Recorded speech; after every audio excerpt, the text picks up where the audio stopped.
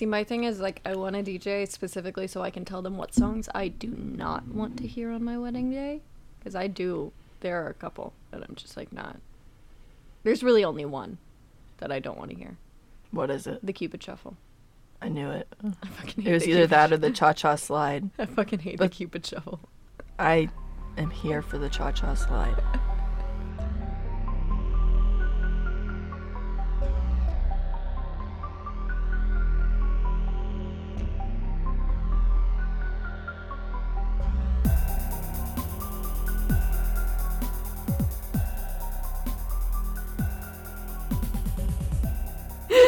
Welcome to Your Mom's a Hoax, the podcast where we can never actually get our shit together. We're your hosts, Alexis. And I'm Brenna, and we're going to get into some spooky conspiracy theories today. We are, but first I have a question that just popped into my little Ask brain. away. Do you Yeah. Do you like the sound of your own name? Do I like the sound of my own name? Like, I feel like I have trouble saying my own name. Well, so my mother listens to this podcast, so I'm obligated to say yes. It's not that I don't like my name. I like my name. Alexis is a fine name, but I feel like I say it weird. Like, every time I say my own name, I'm like, ew, I didn't like that. Is that how my name's said? Oh. Like, I don't have that issue. Well, because I introduce Alexis. myself so often. I guess I feel like I say it weird. I don't think that it sounds weird. Maybe I get called Alexa so much that I think that's my name now.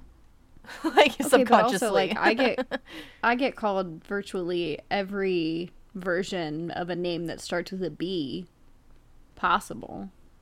That's fair. I called One you time Brenda. I got Tanya. Hello? Yeah. It's Yeah, I've very gotten close. Tanya before. I know. Nope, that's not Shocking. it. I get Alexa a lot. Yeah. I don't know. I just feel like I say it weird, maybe.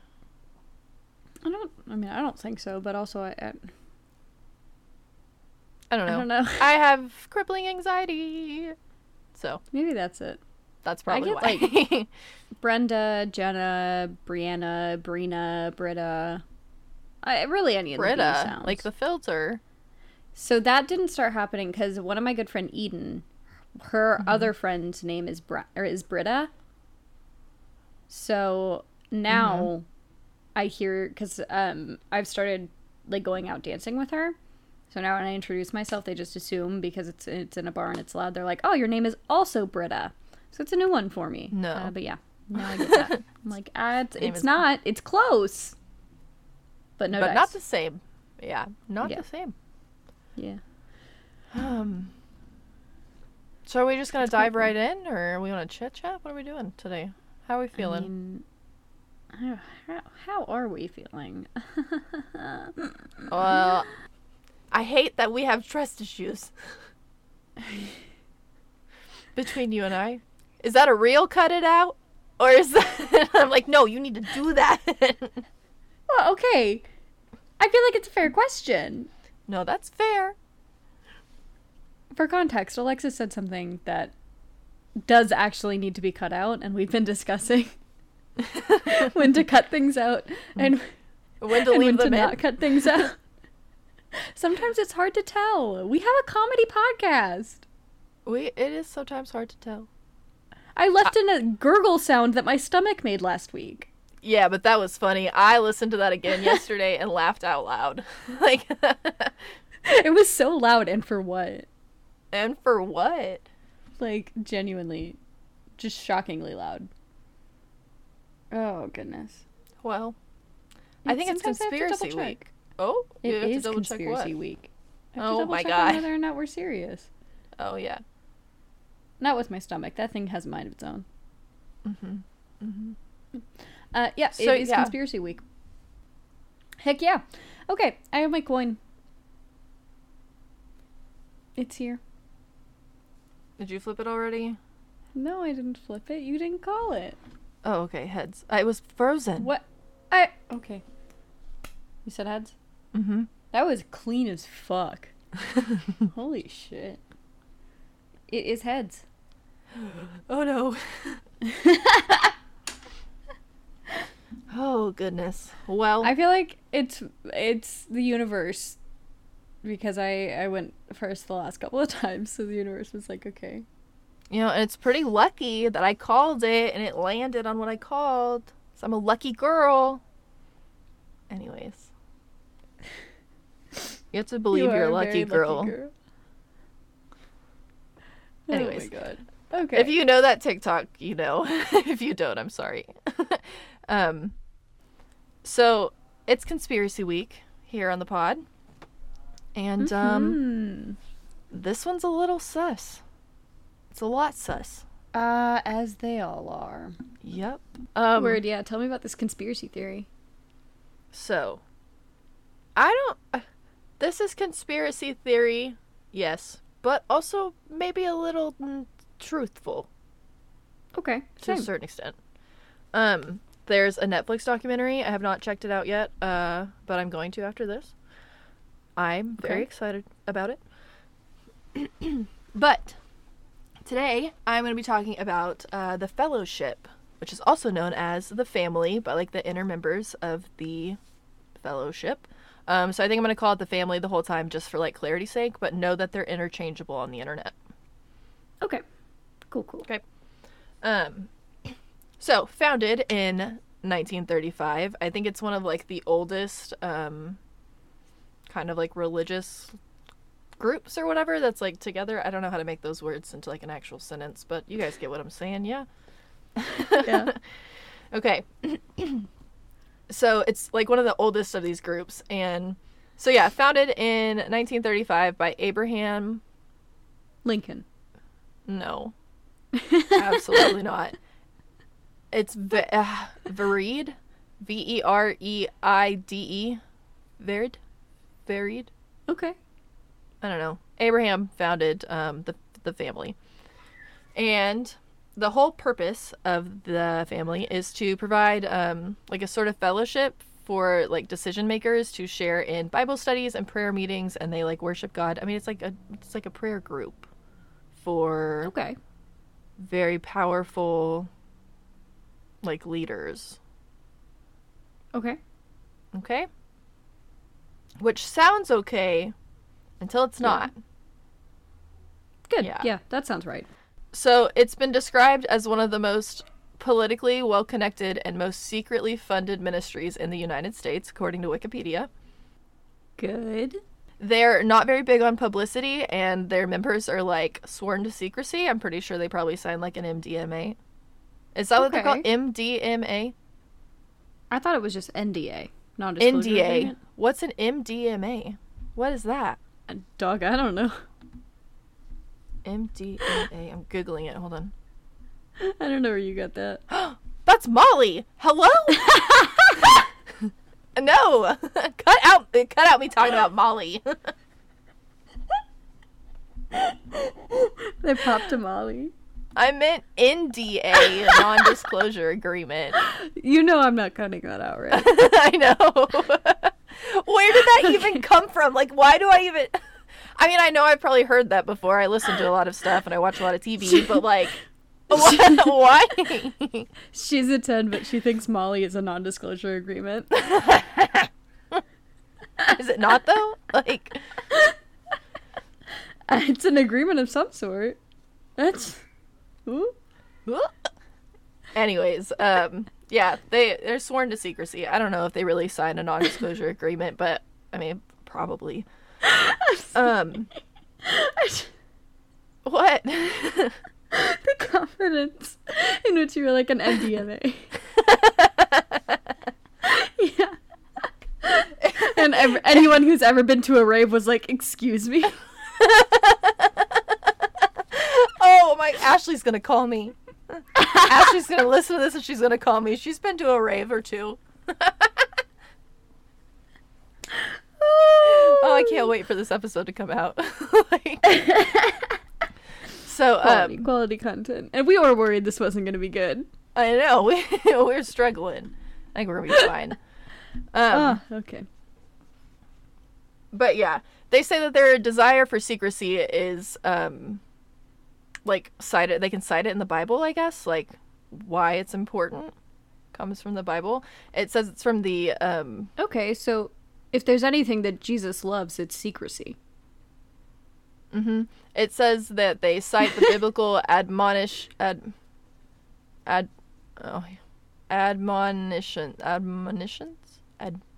What is this word?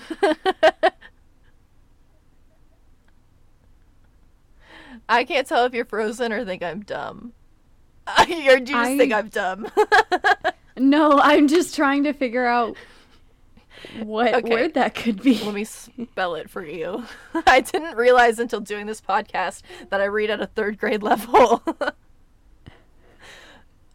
It's ADMON. Okay. ITIONS. I know that TIONS is shuns. Okay? And I'm trying to sound it out. Admonitions. That doesn't feel right. I got nothing.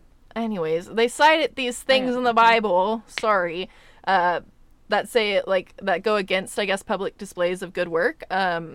So insisting that, like... Oh, okay. Yeah. Insisting that they would, like, not be able to tackle all of these sensitive situations and, like, missions, they call them, if the public knew about it. Okay. Okay. They hold a regular event once a year. It's called the National Prayer Breakfast. It's normally in Washington, D.C. And every president since Dwight Eisenhower has been there.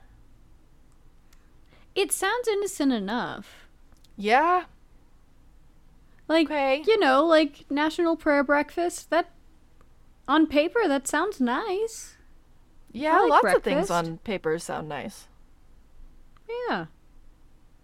You know, get some pancakes up in there. Mm-hmm. Mm-hmm. Maybe a waffle or two. I have a feeling it's going to go downhill. But on paper, that sounds lovely. Yeah. I mean, it sounds okay. Yeah. You know, and it's kind of said that, like, their goal is not to spread the word or, like, gain a greater following, but the goal, because this is where it's going to take a turn. I just wanted to go ahead and lay it on thick, because I think we're a little too sunshine and rainbows. The goal is to control global leadership through, like, a one world government behind the scenes with, like, a select recruited powerful few. Yeah. Breakfast sounds a little more sinister now. Yeah, breakfast is not sounding great at all. I don't think I'd be invited to breakfast. Ugh. Yeah, I'm not big into it either. So, knowing that, what I just said, very sinister. A little bit, yeah. This next part's not very fun either. So, the group's known participants, they include, like, very high-ranking government officials, both inside the U.S. and outside of the U.S., corporate executives, people that have lots of money, and, like, heads of religious groups, people that have lots of money.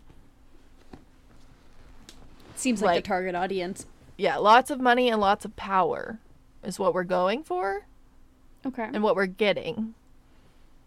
So, lots of, like, U.S. senators and congressmen, they've publicly acknowledged to, like, working with the fellowship. Like, this is a real thing. Like, this is, like, this group is real. We don't really know what the group does, but there is a Netflix documentary of, like, this guy that got out of the group and was like, yo, this shit's not okay. Ooh. But the key figure of this organization, his name is Doug Burley, and he's taken over, like, organizing the National Prayer Breakfast since his father passed away.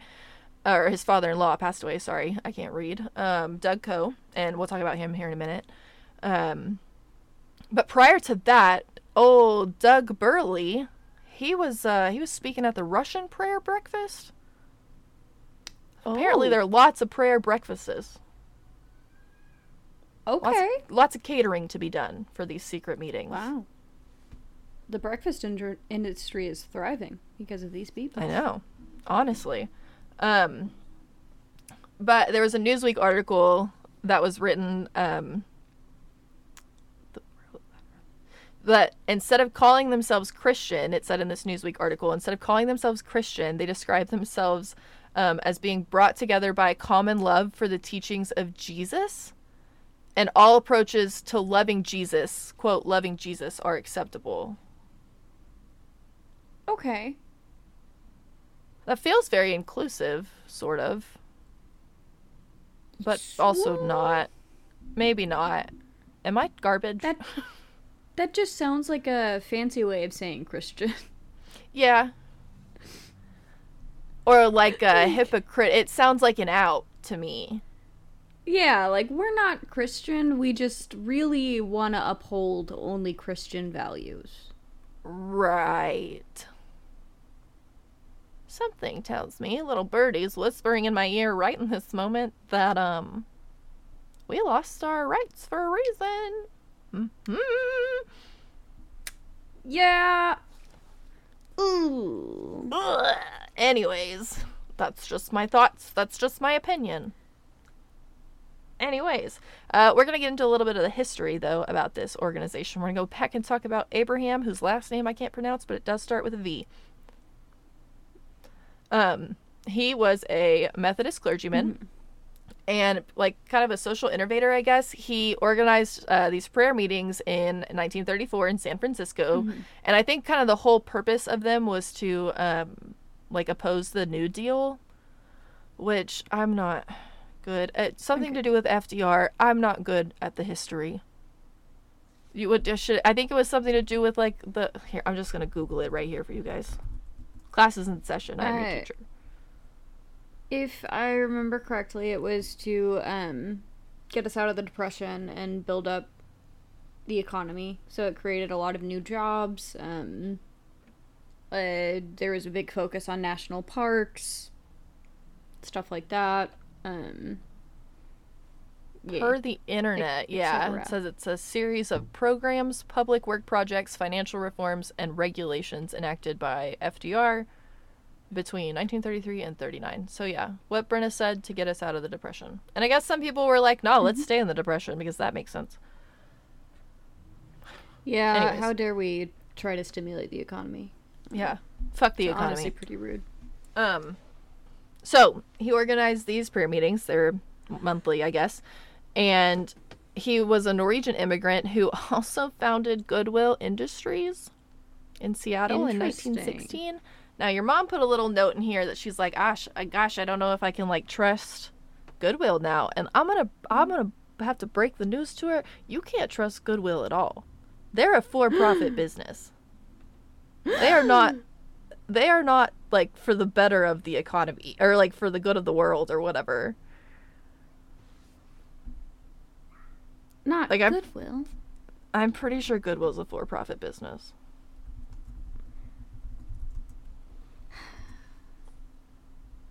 Now I gotta put Goodwill on my list with Hobby Lobby.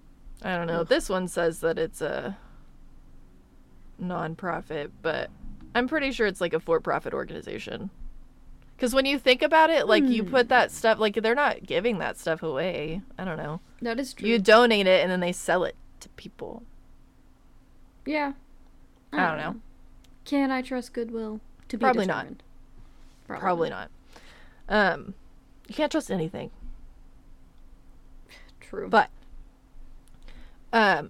he started the Goodwill Foundation, though, like, in 1916 to assist the city's unemployed Scandinavian immigrant population. So it started off with good intentions. Yeah. I'm sure Goodwill's probably fine. I don't know. I just feel like it's kind of trash. I don't know. I feel like for some reason I should think it's garbage. I would take Goodwill over the Salvation Army, though. They Fair. are sus. They are sus. Just come to my house and I'll give you my stuff. That's not true. I won't do that, but I will help you if you need it. Anyways, moving on. Yes. They soon, like, took up the whole block, this Goodwill place did, and they, like, I don't know, they were kind of doing the damn thing. They were, like, repairing clothes and, like, furniture and stuff, and their kind of logo, I guess, was, like, or not logo, but, like, their slogan was, like, waste to Hello? It was waste to wages? Okay. I can't read, dude. I'm having a hard time today. So yeah, he kind of had this, he was like a businessman, and he invited other businessmen to his cute little prayer meetings. Okay. And that's when they started to like oppose the New Deal and that sort of thing. And he eventually worked his way down like the whole West Coast, like forming this group, and then like made his way to Boston. So it's growing, this secret little membership thing. Gotcha. Okay, so author Jeff Charlotte, I guess he's like he's like an American academic journalist or whatever, an author. I don't know. He's focused really hard on religion, like throughout his career. So I guess he knows a thing or two about a thing or two. Okay. Basically, he's saying that the family started in response to this guy, Harry Bridges, who's this Australian labor organizer that organized one of the biggest strikes in American history. And the quote from Jeff Charlotte says, the family really begins when the founder, Abraham, has this vision, which he thinks comes from God. No shade there, which he thinks. That Harry Bridges, this Australian labor organizer who did like the biggest strike in America, like I just said, which is a very successful strike, is a satanic and Soviet agent.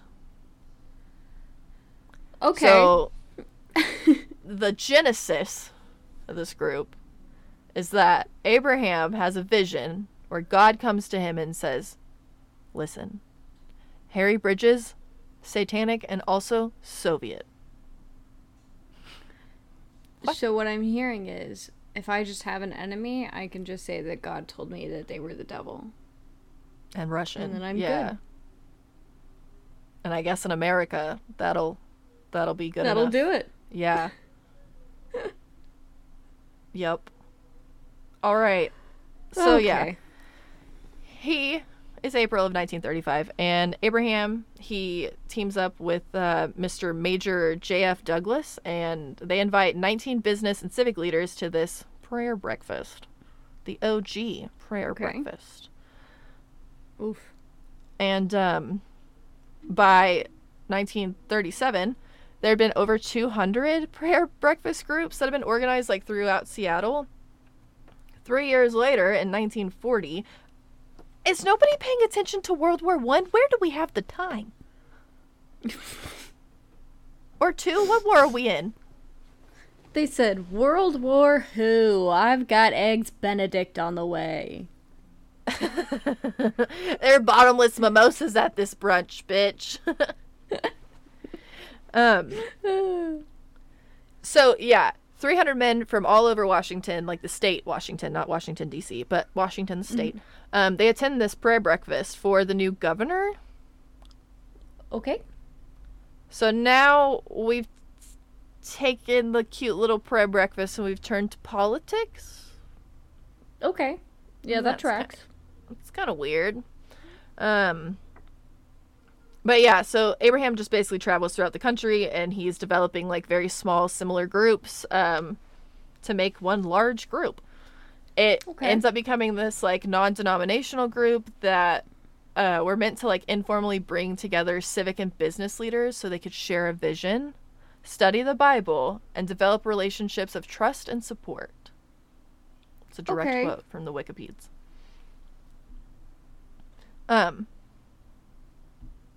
From there, though, it becomes like a real organization. So the Fellowship Foundation is, like the Fellowship Foundation, Inc., Incorporated, was founded by Abraham in Chicago in 1942.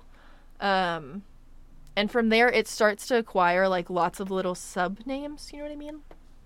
Okay. Like, as it gets bigger and bigger and bigger. They're called DBAs, which is, like, doing business as names. And I know that happens a lot, I guess, but, like, it just feels like a way to move money around to me. Yeah, I don't know. But also maybe not. I don't know anything about business. I just said that MDMA was a non-disclosure agreement. So what the fuck do I know about anything? So yeah, they start to form all these little foundations. But I think for the most part, they kind of do business as the International Foundation. Come 42, there's like 60 of these prayer breakfast groups. So they're all over the U.S. and Canada and like very big major cities like New York, Philadelphia, San Francisco, Washington, Los Angeles, big places. Yeah. Vancouver, to speak of the Canada. Oh, the Canadians? You froze? You screamed and then you froze. It was just my shock that the Canadians are in on this. I know. Oh, everybody's in on it. Apparently, like, world leaders from all over the place. Canada, come on. I thought better of you. Come on. So from there, though, we start to hold, like, these little breakfasts for, like, House of Representative members and, like, senators. Okay. Okay, it's just feeling sus. I can't, it's just not feeling good. I guess, like, the spot in Chicago kind of becomes, like, their home base, like, their hub. And that's where they, like, reach out to people and, like, get people to come and meet them and that sort of thing. And Abraham had, like, moved the group's offices from Seattle to Chicago because it's kind of, like, centrally located in the U.S. Mm-hmm. Which, it's just sus. Like, it just feels, why does it have to be centrally located? Yeah, it's a little sus. It's feeling pretty sus. Yeah.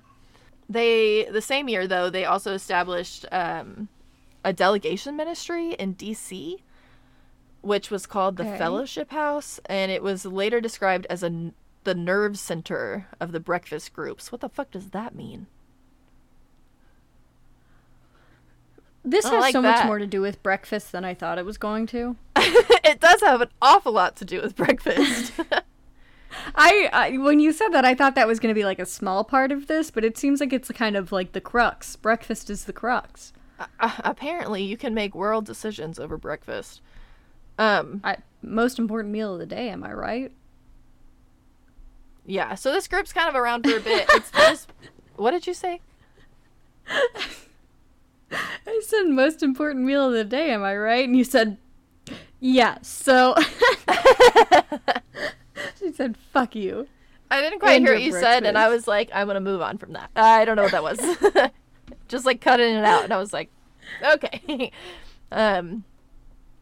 So it wasn't until 1953 that Dwight D. Eisenhower made his way to these breakfasts, but at some point in between that time, they had kind of gotten to where they were having joint Senate and House breakfast, and, like, just lots of powerful people are attending, like, these meetings. Mm-hmm.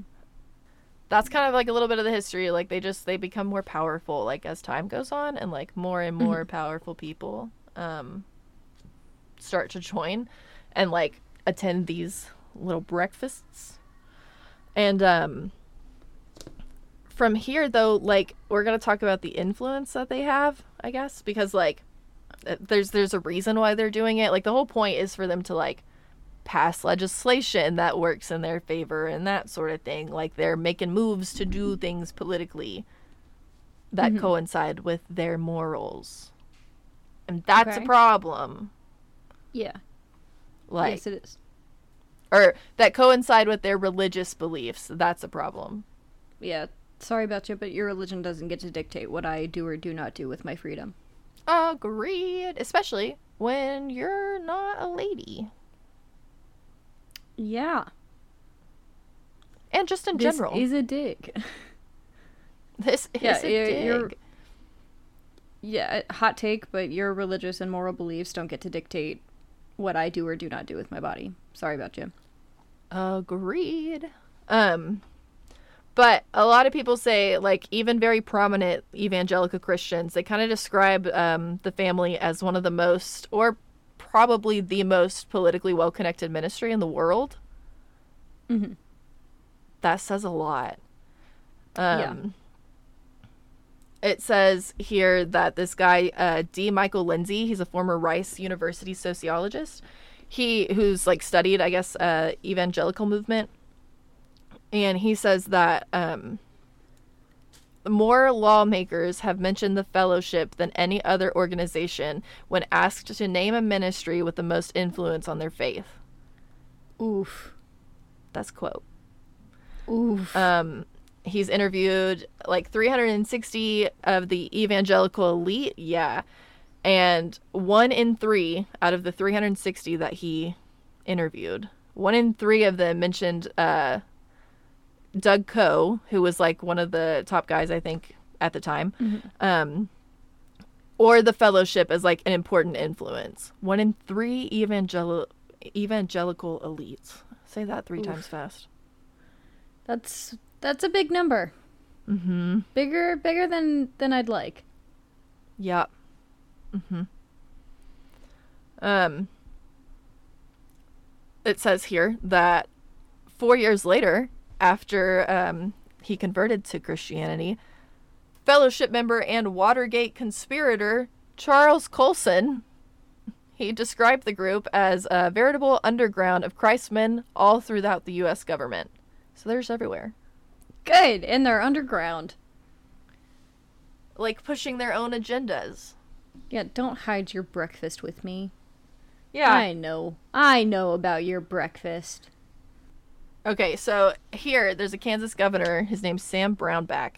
And he kind of describes how, I guess, it functions, like, as a unit. So basically, He says, quote, typically one person grows desirous of pursuing an action, a piece of legislation, a diplomatic strategy, etc. And then the others just kind of pull behind it because they're like, yeah, you're my bro. This is just a big fraternity of men with too much power.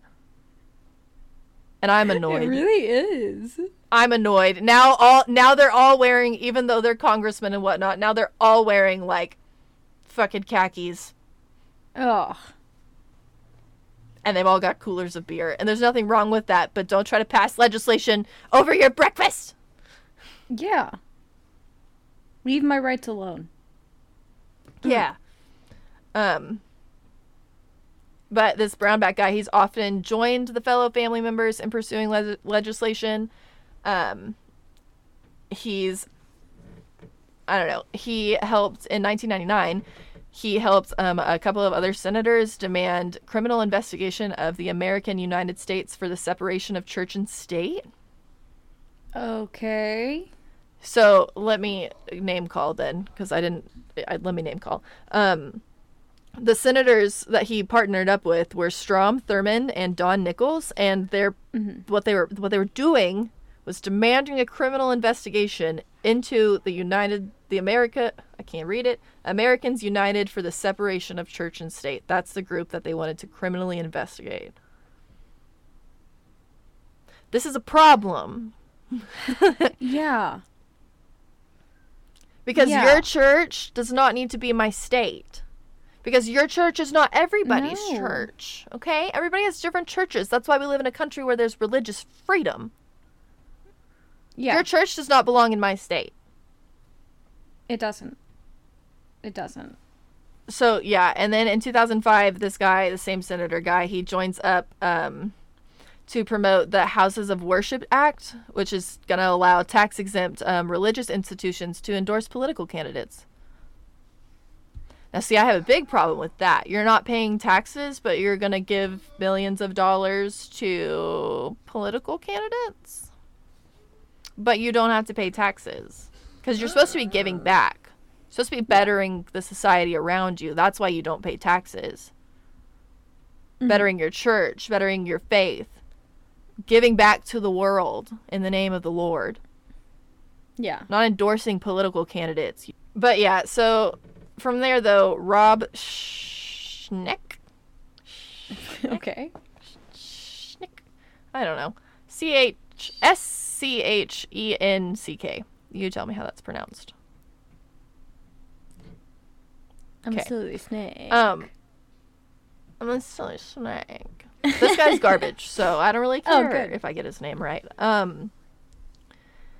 He founded the Washington, D.C. ministry, which has described the family's influence as, quote, off the charts in comparison to, like, other fundamentalist groups. This group is called the Faith and Action in the Nation's Capital.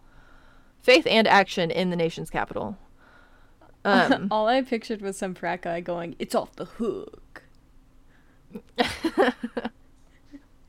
Have you ever heard a frat guy say that? I feel like at least one in the 90s did. No, that's fair, I guess. So yeah, the Faith and Action in the Nation's Capital group, they're not great. And like I said, they've shocking been compared to like other fundamentalist groups such as like Focus on the Family, this guy Pat Robertson, Gary Bauer, another group called Traditional Values Coalition, which is an American conservative Christian organization, and then also the Prison Fellowship, which is the world's largest Christian nonprofit organization for prisoners, reformed prisoners, and their families, and a leading advocate for justice reform. Which sounds good, but I feel like it's not. The last two, though, that are associated with the family, the Traditional Values Coalition, and I guess the Prison Fellowship, they use their C Street house, which is the house they have in D.C. And this Prison Fellowship was founded by one Charles Colson, a Watergate conspirator. So. Okay. Yeah. And they are indeed a nonprofit. They're a 501c3. That should make you angry, because I'm sure they rake in lots and lots of money. Mm-hmm. They have a national prayer breakfast that the president speaks at. Oof. Their mission statement, though, on their 501c3 is to develop and maintain an informal association of people banded together to go out as ambassadors of reconciliation, modeling the principles of Jesus based on loving God and loving others, to work with the leaders of many nations, and as their hearts are touched, the poor, the oppressed, the widows, and the youth of their country will be impacted in a positive manner. Youth groups will be developed under the thoughts of Jesus, including loving others as you want to be loved. Which, that sounds a little dandy, but sounds like an out. Look at how dandy we are. Look at how cute we are. We're just all about loving each other. No. We're all about pushing our own agendas for our own personal gain. Yeah. So really, I don't know, people kind of say lots of good things about them because, like, they're part of it. So, like, the people that are part of it are saying, like, the families really helped me. They were there for me. That's kind of what they do. Like, if people in this country knew how many Democrats and Republicans, like, prayed together and actually liked each other, they would be amazed. Like, comments like that have been said by, like, former representatives and stuff who are current members of the group.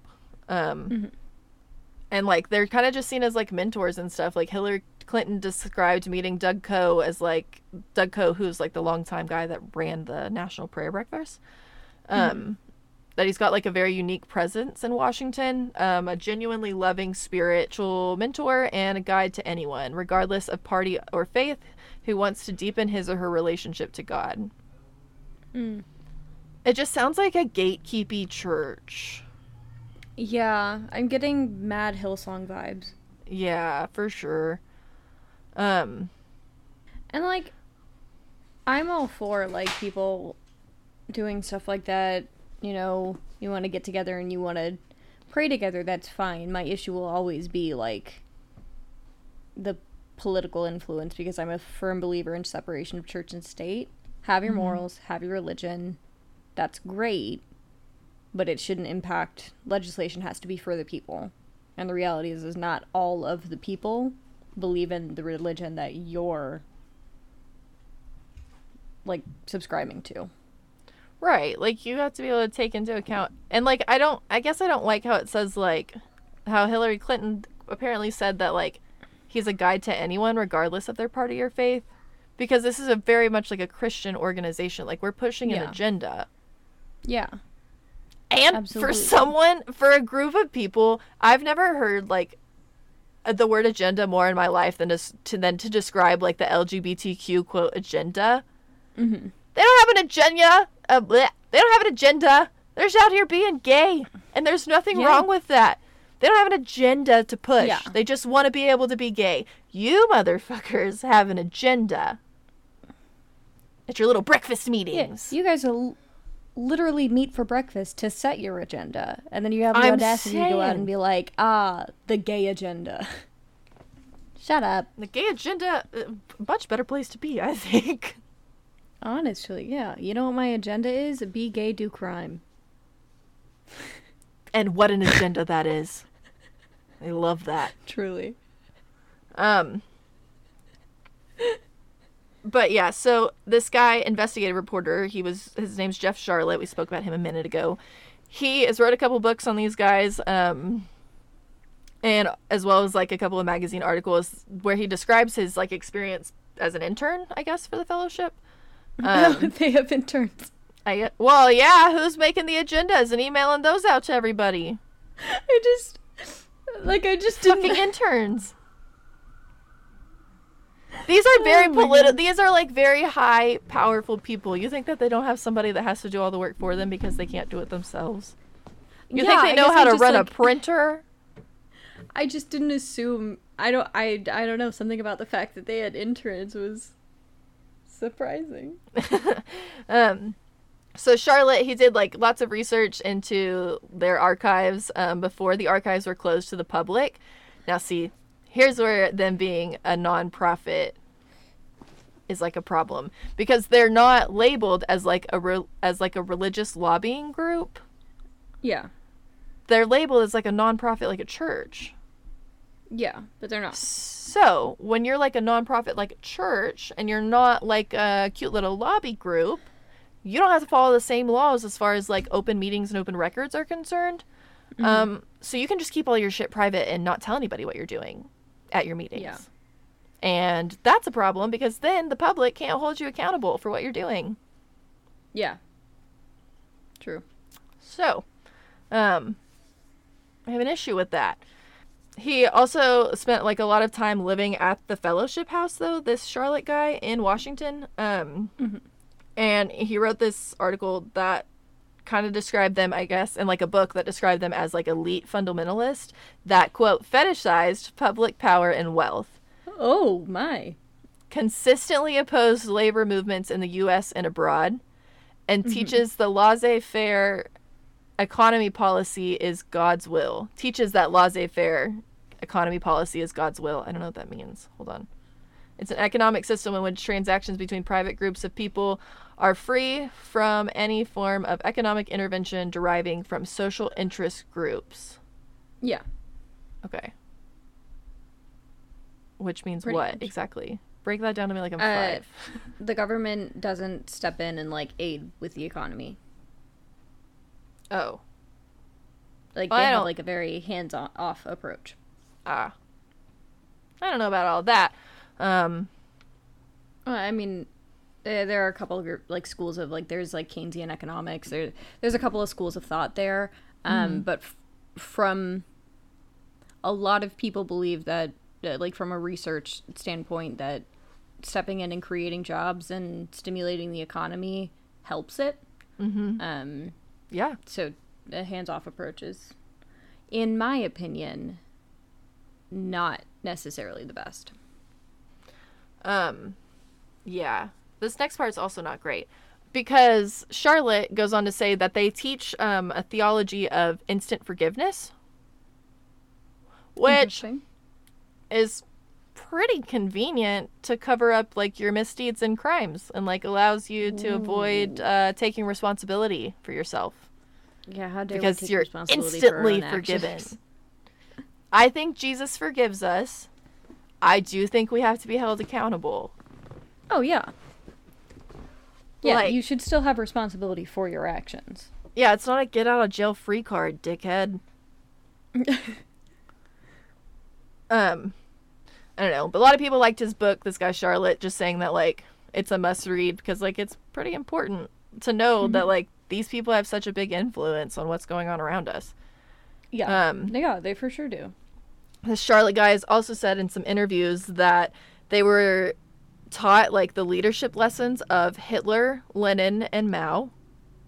Oh, that's always because like all things, we have to come back to the Nazis.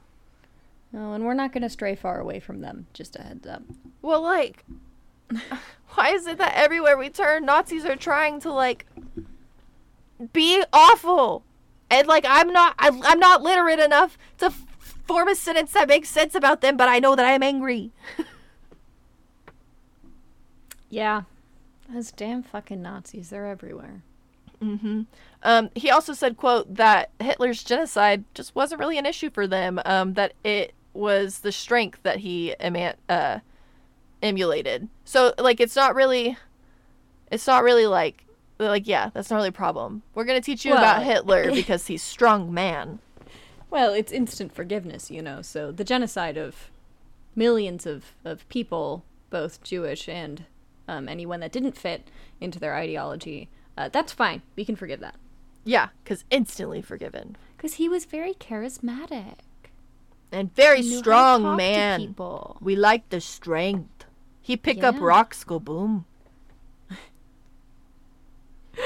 Oh, God. Like, what? Gotta love a That's Nazi what makes me apologist. feel. They also said that, like, they fetishized power, but, like, comparing Jesus to, like, Lenin and Bin Laden and Ho Chi Minh. I don't know who that is, but they sound like not great guys. I know who Bin Laden is and Lenin. I don't know the Ho Chi. Oof. That feels very, like, not evangelical fundamentalist Christian in America. Yeah, it's weird that he uses the word fetish. Like, that is just a different word. You know what I mean? But I feel like yeah, it's true. No, it Like, gets the they're- point across. Like, Yeah, like- it's their top thing is like power and like wealth. Like, Yeah, making sure they have a voice. yeah, and making sure that like everything is for their own gain.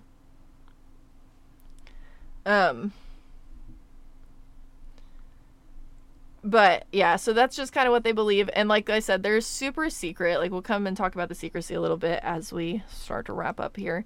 But they kind of just believe that, like, if you keep a low profile, like, you can get more stuff done, I guess, if nobody knows what you're doing. And like lots of presidents, one Ronald Reagan to be specific, is quoted as saying, like, I wish I could say more about it, but it's working precisely because it's private. So, like, they're trying to justify, like, the secrecy, and they're justifying the secrecy because they're doing things they're not supposed to be doing. You're gonna make me grit my teeth! So, yeah, that's kind of the end, though, of what I've got for you. It's a problem because, like, it's a real thing, and we really don't know what they do behind closed doors. And, like, they apparently make pretty important political decisions and pass legislature in your states, and honestly, it's super fucked up that they're gaslighting us into thinking that they hate each other, if that's true. True. Because they're doing that specifically to cause discourse. So that way it can be an us versus them mentality. They're doing it to you on purpose. Man, this should have been the Halloween episode. Because it's spooky and scary.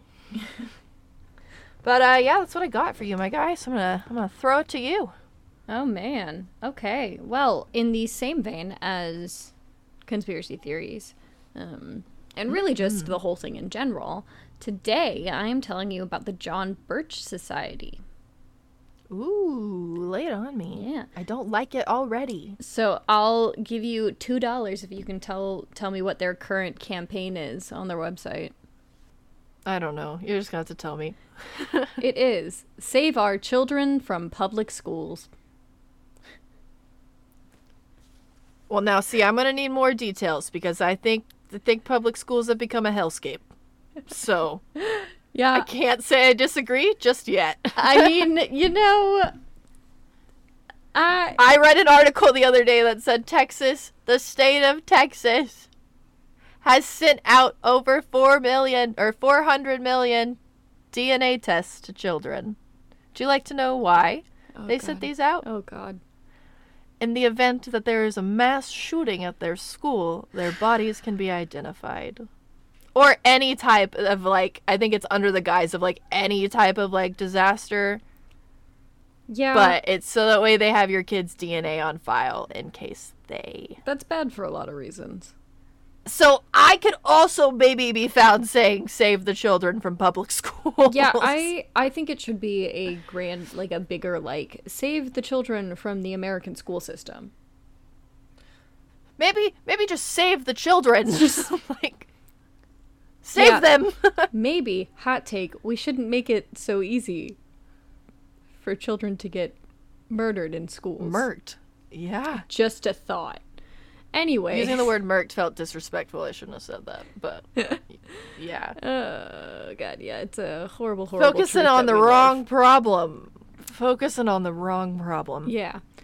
So I feel like if you tackle the bigger one, yeah. the other one doesn't happen. Yeah. Sorry, continue. Maybe. Also, I don't like the idea of giving any child's DNA to the government.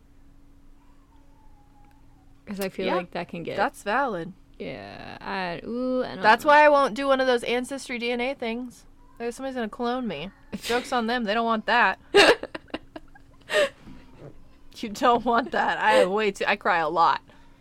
Like, oh, God. you can't handle me. Like, 2 would be a little bit much. Yeah. No, for sure. I mean, I couldn't handle 2 of me either. So, the John Birch Society. Mm-hmm. Way back in the 1960s, the John Birch Society became like a big player in right-wing politics in the U.S. and really around the world. It was created in December of 1958 by Robert W. Welch Jr. And had a lot of different links to plenty of other wealthy identities, and is still active today. Do you think there's some co-societies, like we're part of the Breakfast Club and also this? I could see it. Okay. So, the Cock organization. We're so stupid. We're so dumb. I'm a child.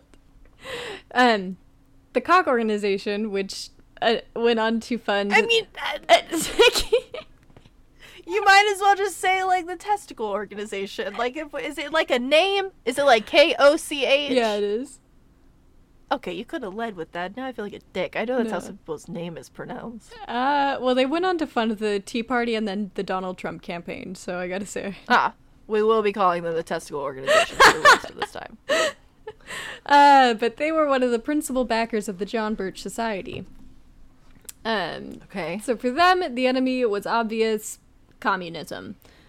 Which, just as a little asterisk, meant anything left of Hitler. Great. Okay. Yeah. We have some strong beliefs here today. Some strong, not great beliefs.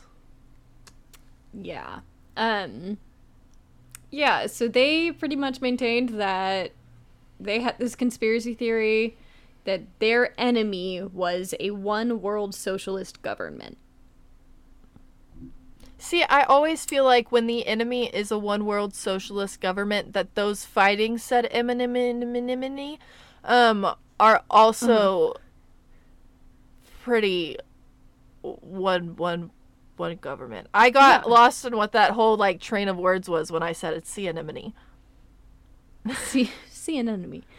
Can't you say enemy? No. Can't you say see an enemy? Yes. Yes. Does she read at a 3rd grade level? Yes. Well, okay, because like the thing is like you are adamantly opposing this one world socialist government, but then you also want one government that rules it anyways. Socially. Yes. But pretty much they were like, communism is everywhere, all across the globe. It's definitely in the United States, and all the other adjacent countries. And basically they were on a crusade for God, the American way, and most importantly, they needed money. Profit was important. Like with all good like stories, money is a factor. Yes.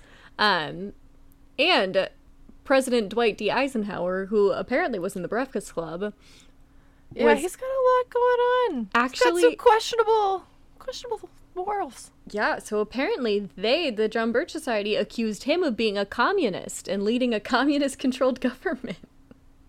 Wow, it's real wild that they accused him of being a communist when he spoke at the Breakfast Club, because, like, they formed the Breakfast Club because they thought that Australian guy was a communist. Russian, was a communist. Yeah. I know. Not a Russian, but a communist. I understand that they're not quite the same. But well, okay, during the Red Scare, it was basically synonymous. Interchangeable. Like, they were like, Russian, communist. Yeah, but I feel like that's not maybe okay to say today. No, I feel like that's a pretty blanket term. I mean... Yeah. Anyways. Okay. So, apparently Dwight D. Eisenhower was a communist. Wow. judiciary and most of the bureaucracy was apparently all communist, and even the Vietnam War was apparently a proxy war that helped the communist. So, like, Vietnam, I think, is the one where, like, it came out that, like, we really weren't winning. yeah. And they were lying to us about it. Yeah. Yeah. So I could see that being a war for something. You're gonna have to get to the garbage, because right now I feel like I might be there a little. No, dude. No, dude. Okay. They're, like, low-key with Hitler. Okay, I'm not there then. I'm not there. They said anything that is left of Hitler, commies. Oh, you did say that. Yeah. No, okay. That's fair. That's a little too far. Yeah. Some things I'm like, we could tone it down a little bit, and I think we could get somewhere. It's a bit much. So they were much... They did not take the same approach as the Breakfast Club. They spread the message as much as they could. They got billboards, publication, leaflets, public meetings, all of that. They put out regular letter and postcards. That's expensive. Yeah, they sent them to politicians, and there were apparently up to like 600,000 supporters that were actively involved. That's insane. Yeah. So that's a lot of people. It is. Okay. It is. But some of the things that they wanted politically is they wanted to abolish income tax, preserve/strengthen the House Un-American Activities Committee. The House Un-American Activities Committee. Yeah. What? Is that a real committee? Yep. What? So basically they were like the people that they conducted investigations through the 1940s and 50s to alleged communists. So like do you remember like you remember when like a whole bunch of actors in Hollywood were accused of communist and they like pretty much got blacklisted? Yeah, it was Walt Disney. Walt Disney was calling everybody a communist for sure. So the entity that was the player in that was the House Un-American Activities Committee, or the HUAC. So that was the political entity that did that. So they wanted to continue doing that. They wanted the U.S. to withdraw from the United Nations, which was obviously a communist front group. They wanted to stop the fluoridation of water, because that was a communist plot. I don't know if... I'm not going to name names because I don't know if I'm allowed to like tell this story or not, so I'm not going to say any names. But I have a friend whose mom like believes that like only buys American-made toothpaste because if they were going to take us out, they'd kill us through our toothpaste. Like if another country was going to take us out, they'd just send poison in our toothpaste. Okay. Her mom's older, I think. Okay. I think my friend's like the youngest. So her mom's older, so she probably grew up in that like communist era. Yeah. But yeah, I think she only buys like American-made toothpaste. Yeah. And that, I mean, that makes sense if they were gonna kill everybody. Yeah. I guess. Maybe. I could see it. But Bob Dylan actually kind of got an idea. Dylan. Yeah, Bob Dylan got an idea of him early on and released in 1962 Talkin' John Birch Paranoid Blues. And it was like he wrote a diss track? Yeah. About the John Birch Society? Is that what I heard? It was a satirical song, yeah. I love that. Yes, Bob Dylan. You did say Bob Dylan, yeah? Yeah, Bob Dylan. Yes, Bob Dylan. So it was... This is a Bob Dylan appreciation podcast. It was also like, also known as like the Talkin' John Birch Blues, and it was a protest song. It was satirical, but basically there's a paranoid narrator that is convinced that like the communists are infiltrating the country. I know a lot of people were scared. Like, it was like hysteria. Yeah. Like, very scary times. But a lot of it was because there were like groups like this. Because of this. Yeah. pushing it. But I do love that in 1962 he was like, let me write a diss track. Yeah, he was like, get fucked. Yeah. So a little bit of history, background.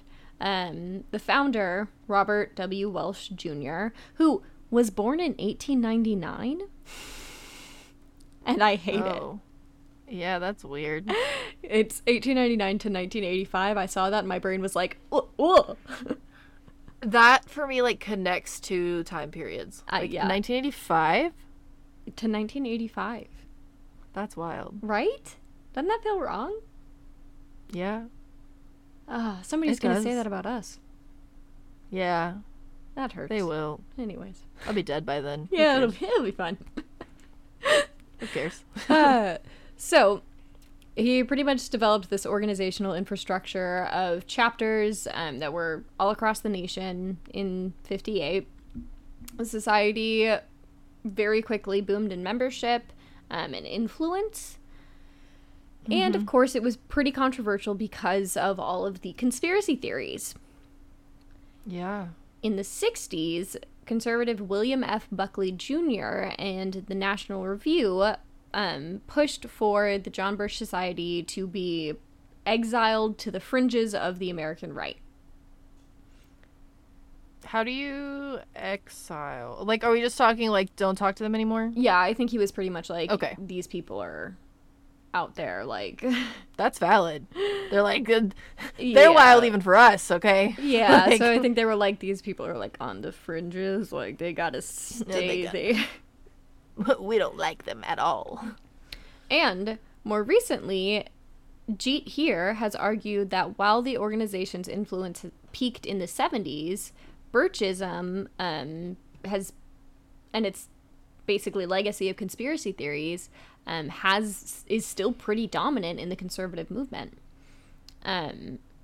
So Politico asserted that the John Birch Society was making a resurgence in the mid-2010s, and it seems like they shaped a lot of the beliefs that we see in the current Republican Party and Trump administration.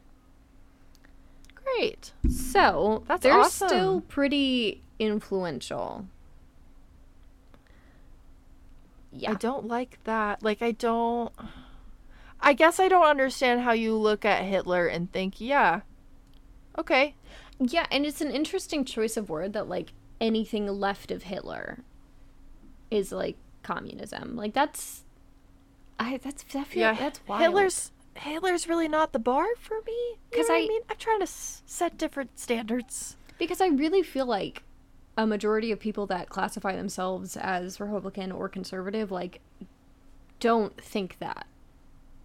Yeah, I think the vast majority, like, I think a very high percentage of people, like 98%, think that Hitler sucked. Yeah. Like, I feel like... And that Nazis are bad. Most people are like, no, that's too far. Like, that's too far. Yeah. I draw the line at genocide. You know what I mean? Yeah. So I feel like it's wild to me that, like, somehow this is still influence. And I think it does go back to it affects people that are actively in power.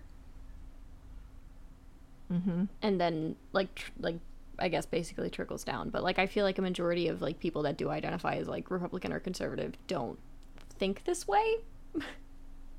Right.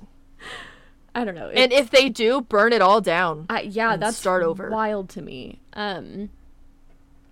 So, originally it was based in Belmont, Massachusetts, but it is now headquartered in Grand Chute, Wisconsin, which is a suburb of Appleton, Wisconsin. Which... Such a quiet little town of Appleton. Yeah, which is, I think, 40 minutes from where I'm having my wedding. Aw. Apparently, according to the note my mother put in this, we have driven by it many times while being in Wisconsin. No! Oh no! They're everywhere! It's not good. No. They are everywhere. Oof. You know that statistic that's like, you've probably met a serial killer in your life or whatever? Yeah. I'm sure, like, you've probably met one of these people. 100%. I'm pretty sure I'm related. It feels very common. Okay. Yeah. So they promote Americanism as the philosophical antithesis of communism. It contended that the United States is a republican, not a democracy, and argued that states' rights should supersede those of the federal government. So, Okay. they... It's a little out there. Yeah, so the society heavily opposes the one world government, the United Nations, NAFTA, the Central American Free Trade Agreement, Free Trade Area of the Americas, and pretty much any other free trade agreements. Because heaven forbid we have relationships with other countries that are good. Yeah. So they argue Or that decent. the U.S. Constitution has been devalued in favor of political and economical globalization. Okay. Yeah. All Yeah. right. A lot of our economy runs on trade. Yeah. Yeah. It does. Uh-huh. And I feel like you can't just pull out like that. It causes problems. Yeah. You can't just stop trading. No, yeah. And of course, they did oppose the civil rights movement in the 60s and the Women's Equal Right Amendment in the 70s, and campaigned for state nullification. You know, I don't really understand why these groups, ostracize whole groups of people. Do you not want more people for your movement? Or not? They only want the right people. Oh, okay. Yeah. You mean the white people? Well, specifically white men, yes. Yes. Yeah. That's gross. Yeah. Yeah, it's not good. It's not good. It's not. So, they have a publication. It's called The New American. And in it has described that it's seen an American moral decline and threats to the family, which do include abortion, drugs, homosexuality, crime, violence, teenage pregnancy, teen suicide, feminism, and pornography. Yeah. I mean, I just feel like they're projecting their own issues onto us. Mm-hmm. Mm-hmm. Yep. Feminism. So they allege that moral degeneracy is perpetuated by a conspiracy to make the United States vulnerable to internationalism. What? Those damn feminist. I don't understand. Like, And I the don't, gays. like, you're just... Okay, listen, as we've all learned, I read at a 3rd grade level. You're using a lot of words that I'm like, and I'm lost. Like, Yeah. what are we even talking about? Like, those don't even make sense. Yeah, so basically they're like, all of the aforementioned list, moral degenerates. Yeah, I get that part. I get Terrible. what we're saying. I just, like, why are we here? Yeah, Like, no, I don't get it. like, I don't get it at all. Yeah. God, yeah. So they established in Indianapolis, Indiana. They had a 2-day session of 12 people. Welch himself was a retired candy manufacturer from Belmont, Massachusetts, who had unsuccessfully run in its 1950 lieutenant governor primary. So he did not win. You suck. So I guess he decided to create the John Birch Society. Oh yeah, he had to enact his revenge. Apparently. In 1954, he authored the first book about John Birch, titled The Life of John Birch. He organized an anti-communist society, wanted to promote less government, more responsibility, and, quote, a better world.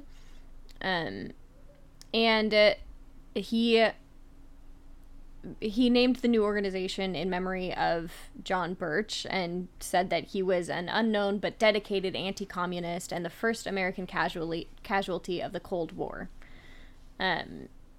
Which pretty much said that he was alleging that a communist conspiracy within the American government had suppressed the truth about John Birch's death. Okay. Yeah, and just for context, John Birch was in the United States Army Air Forces. He was an agent in China during World War II, and was also a former Baptist minister and missionary, and he was killed in a confrontation with Chinese communist soldiers during an assignment that he was ordered on by the OSS. So he thinks that, like, they made him do it so he'd die or whatever? Yeah, or that, like, it was an inside job, basically. Yeah. That kind of thing. Okay. So, according to Welch, both the U.S. and the Soviet governments are controlled by the same furtive conspiratorial cabal of internationalists, greedy bankers, and corrupt politicians. And if left unexposed, the traitors inside the U.S. government would betray the country's sovereignty to the United Nations for a collectivist New World Order managed by a one world socialist government. So pretty much he was like, the Soviets and the United States, we're all run by the same people. Everyone's a communist. Okay. He sounds really fun at parties. Yeah. I feel like I can't comprehend what is happening. Like, how did we get here? Yeah. So it continued to grow and grow, ultimately ending up with, hundreds of thousands of members. And in 1961, yes. Sorry, I don't think that they, like, pitch it to you crazy either. I feel like I would be bamboozled. Would I be bamboozled? Am I not smart enough to get by if somebody's trying to get me in a cult? So I think, like, because they always start out with all the pros, and then once you're already in, there come all the cons, and then next thing you know, right. you're in it. So you have two choices. Like, you can either leave all of it behind, or you can just indoctrinate yourself right in there. Yeah, I feel like I would maybe be bamboozled. Does that make me a bad person? No. Well, so okay. You gotta think, like, with stuff like this, they're really good at doing what they do. No, that's fair, I guess. Cults became cults for a reason. That's fair. Yeah. I don't want to be in a cult. I don't want that. It's all good. We've got each other. Don't let me fall into a cult. So, in 1961, Welch offered like a $2,300 prize to college students for their best essays on the grounds of impeachment of Chief Justice Warren, because he was a target for really the ultra conservatives. And in 1964, the Society campaigned to oppose Xerox corporate sponsorships of TV programs favorable to the UN. Yeah. Okay. We've got our hands in a lot of fires right now. Yep. Or irons in a lot of fires. So, yeah, of the other list of things that they oppose, comprehensive sex education, which really would. That doesn't make any sense. You can't be angry about teen pregnancy, but also not want to teach comprehensive sex education. Yeah. You can't have it both ways. Mm-hmm. Yeah. They also opposed Earth Day. Why? Because fuck the planet. Because it was a communist plot, noting that the first celebration fell on the 100th anniversary of Vladimir Lenin's birth. So, okay. Communists. I don't know about all that. I'd have to fact check that to know if that's true. But you oppose bettering the planet that you spread your lies on? Where are you going to spread your lies if there's no planet, my guy? Yeah. Fuck you. What did Earth Day do? It was too communist. Well, then I'm too communist. Earth Day is communist. Yeah. So am I. Yeah, for the John Birch Society, yeah, we're both 100% communist. We're feminists. Because we're, what, Earth Day. left of Hitler? Yeah. We're also 100% left of Hitler. Like, Yeah, which is, again, and I feel like most people are. I think as a group, yeah. Like, as a whole, we don't agree with him. Yeah. He's a problem. Most people are like, yeah, Hitler was a little, in the very least. And I least, think if you're listening right now and, like, you're not thinking, like, ew, Hitler, ooh, yeah, you're the problem. Yeah. Like, I don't think you're we're the right problem. podcast for you. Because I also don't think any of those people are listening, but... No, yeah, I stand by it. I feel like most people, including Democrats and Republicans and most others, are like, yeah, Hitler is not it. I think most people fall left of Hitler. Yeah. According to this, we're all communist. Jeez, yeah, yeah. Oh no. So, what is this one world government conspiracy theory? What is it? Is it the Illuminati? You know, we could get there. You know. It's not necessarily like... Yeah, we'll get into it. So, pretty much, the New World Order is a conspiracy theory which essentially believes that there is an emerging totalitarian world government. So, okay. Basically, they believe that this New World Order is like a secretive power elite with a globalist agenda and eventually wants to rule the world. And it's interesting to me because I feel like the John Birch Society and the Breakfast Club are similar cloths, but they absolutely oppose each other. Yes. Because see, and then this is where I feel like I would be kind of bamboozled because, like, I don't necessarily believe in the Illuminati, but I think that, like, the rich and powerful, which is an elite society, because not everybody is rich and powerful, I think they kind of run what we do. Well, yeah, I mean, we just spent, a good amount of time talking about the Fellowship, and that is a group of elite people making decisions. Yeah, so, like, right? that's where, like, they'd get me in the first day. They'd be like, so we think that there's these people that, like, run everything, and we think that that's bad. And I'm like, no, I agree that that's bad. Yeah. Yeah. And then I'm bamboozled. So, they believe that this one world government will replace sovereign nation states. And they've got this propaganda. They think that there's this entity that is secret, elite, and wants to be one singular government. They have alleged that, like, a lot of influential historical and contemporary figures have been a part of this group. There are a lot of front organizations. Yeah. Before the 90s, this, like, New World Order conspiracy had like two American countercultures. So there was the militantly anti-government right, and then the like fundamentalist Christianity concerned with the end time emergence of the Antichrist. So those are kind of the two groups. Isn't it constantly the end times, though? If it could be any day now. Yeah, true. True. Okay. So, political scientists were concerned that, like, this mass hysteria over this New World Order conspiracy could eventually have devastating effects on the American political life. Ranging from lone wolf terrorism to, like, the authoritarian ultra-nationalist demagogues.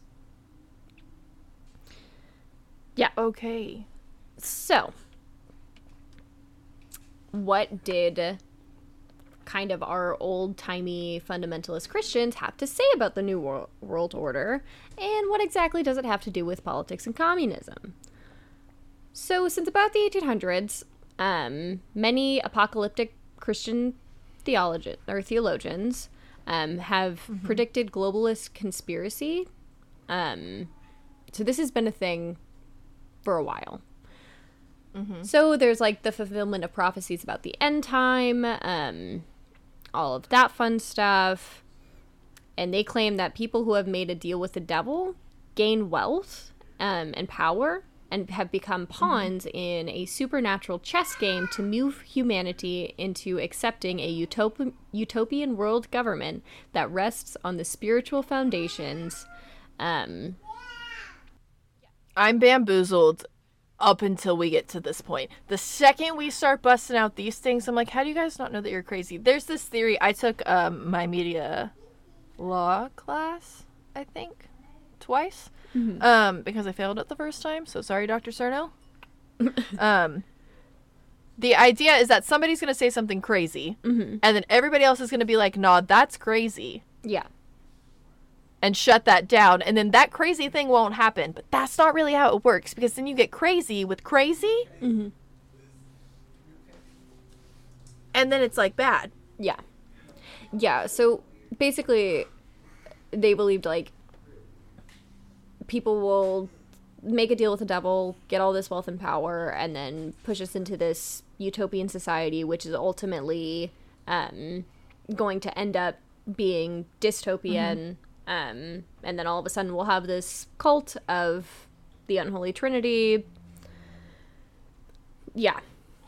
So that's a part of it. I mean, it's just babbling nonsense. Like, it's not even coherent to me. Yeah. So, kind of to tie it back. So there's also this, like, because part of the unholy trinity is Satan, the Antichrist, and the false prophet. So, for a lot of conspiracy theories, that false prophet will either be the last pope of the Catholic Church, Okay. a guru from the New Age movement, or even the leader of an elite fundamentalist Christian organization like the aforementioned fellowship. Bum, bum, bum. While the Antichrist will either be the president of a European Union of the European Union,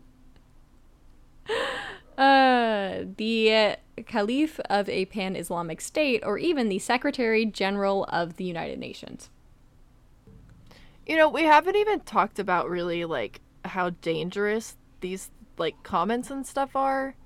Like, Yeah. you when you preach this, like, propaganda and stuff to people, and, like, people are indoctrinated and, like, believe it, like, you spread, like, the hate, you know what I mean? And, like, Yeah. I don't know, people crazier than you are gonna do, like, crazier things, and, like, Yes. it just spreads a false narrative. Yeah, and people are gonna get hurt. And anytime the Nazis are involved, assume that it's bad and dangerous. Yes. So, a note from my mother. Quote, all those people thinking pop icons are using Illuminati/satanic signs in their photo shoots and performances. Just saw a TikTok today with some... My mom is on TikTok. That's so weird. With some 20-something trying to prove Katy Perry, Lady Gaga, and a host of others are all part of the New World Order. Oh, yeah. Beyonce, Jay-Z, the likes. They've kicked Yeah. Kanye out, I think. That's probably true. As they should, honestly. Yeah. As they should. A hot take. Well, it's just because Kanye got too loud. It's not what he believes, it's that he got too loud. Yeah. Well, I mean, his comments are egregious. Yeah. Yeah. So, the John Birch I'm not Society- saying it's not what Kanye believes. I agree that Kanye's comments are egregious. Oh, yeah. Let the record show. Yeah. They're anti-Semitic. They're disgusting. Gross. Yes, agreed. So, the John Birch Society was associated with the Trump presidency by political commentators who argued in June 2016 that Trumpism was essentially Birchism. Great. So, a lot of people were basically like, this is the same thing. I don't know that they were, like, associated, like, officially associated, but there was an association made. So, Okay. a confidant and longtime advisor, Roger Stone, said that Trump's father was a financer of the JBS and a personal friend of the founder, Robert Welch. I believe it. It's a society of, like, powerful people, yeah? Yep. Okay. In addition to that, Trump's former chief of staff, Mick Mulvaney, was the speaker at the John Birch Society's National Council dinner shortly before joining the Trump administration. So there are some connections. Yikes. Do with that information what you will, but Mega there are yikes. some connections. Yikes. Yeah. So, in the 1970s, like, the John Birch Society played a pretty prominent role in promoting a false claim that Laetrile was a cancer cure, and advocating for the legalization of the compound as a drug. And just for some context, Laetrile is a compound drug, whatever, however you want to describe it. But the issue is that a 500 milligram tablet may contain between 2.5 and 25 milligrams of hydrogen cyanide. We talk about cyanide so much more than I thought we would. Yeah. Also, why are we making this drug that contains cyanide? Why is it even in the room? Yeah. So apparently, they advocated for this like campaign to use this drug in at least 9 states. And that They advocated for them to use the drug yeah. that contains cyanide. Yeah, which, like, looking at it, like, I don't... Yeah, so it didn't work. No! When No, it didn't! In 1845, when they, like, first started using it as a cancer treatment in Russia, and in the 1920s in the United States, it was considered too poisonous. Yeah. Yeah. It wasn't a cure for cancer. There were some issues with using this. They have the cure for cancer. They're just not giving it to us because there's more money to be made in treating it than there is in curing it. That is a conspiracy that I could kind of get behind. Yeah, I could kind of see that, honestly. I'm kind of there. I'll box with Big Pharma any day. Same. So that kind of brings us to the end. But, I mean, the question is, you know, is this a cult? Is it Yes. an actual threat, or is it just kind of overblown? Yeah. Well, I think if we're going to discuss a little, I think that they are like an actual threat because they spread like dangerous theology. Yes. And like I said, somebody crazy, they might be all talk, but somebody crazier than them is not. Yeah, it's not necessarily about having everyone on their side. It's about having enough people. Mm-hmm. To do what they need to do, and that's scary. Yeah. So it's Definitely a problem. It's spooky. It's spooky for sure. Mm-hmm. Mm-hmm. Well, we'll leave you guys with those threatening thoughts today. Yeah. So if you had any hope for our existence, trust no now one. you don't. Yeah, trust no one, and be gay, do crime. Yes, I do think I find it so particularly interesting that like the Fellowship and the John Birch Society aren't super different, but they do kind of oppose each other. Yeah. Well, because they're the same, like, cut from the same cloth, meaning like they're both like cults, I think, but not for the same thing. Yeah. Well, and I feel like also the John Birch Society is far more open than the Fellowship. So, like, we don't really know how similar they actually are. No, that's true. I mean, there's a reason why they want to be classified as, like, a non-profit, so that way they don't have to disclose their shit. Yeah. Or as a church or whatever, they're not, like, classified as, like, a lobbyist group like they should be. Yeah. But it's a wild one. It's a wild one. Food for thought. But, always be a watchdog for your society. And see something, say something, friends. Mm-hmm. Yeah, that's all we got for you guys today, though. Hope you enjoyed it. You're kind of a It was heavy a up. wild ride. Yeah. I don't know why we're dragging out this outro, so I guess we'll just see you guys next week. Yeah, so please follow us on all of the social medias. We are Your Mom's a Hoax on most of the things. On TikTok, we are YMAH Pod. And if you want to send us an email, our email is yourmomsahoaxpod@gmail.com. Give us some suggestions, your thoughts, your feelings, and please rate and review us. All right. But yeah, I guess we'll see you guys next week. That's all we've got for you today. Have a great week. Bye. Bye.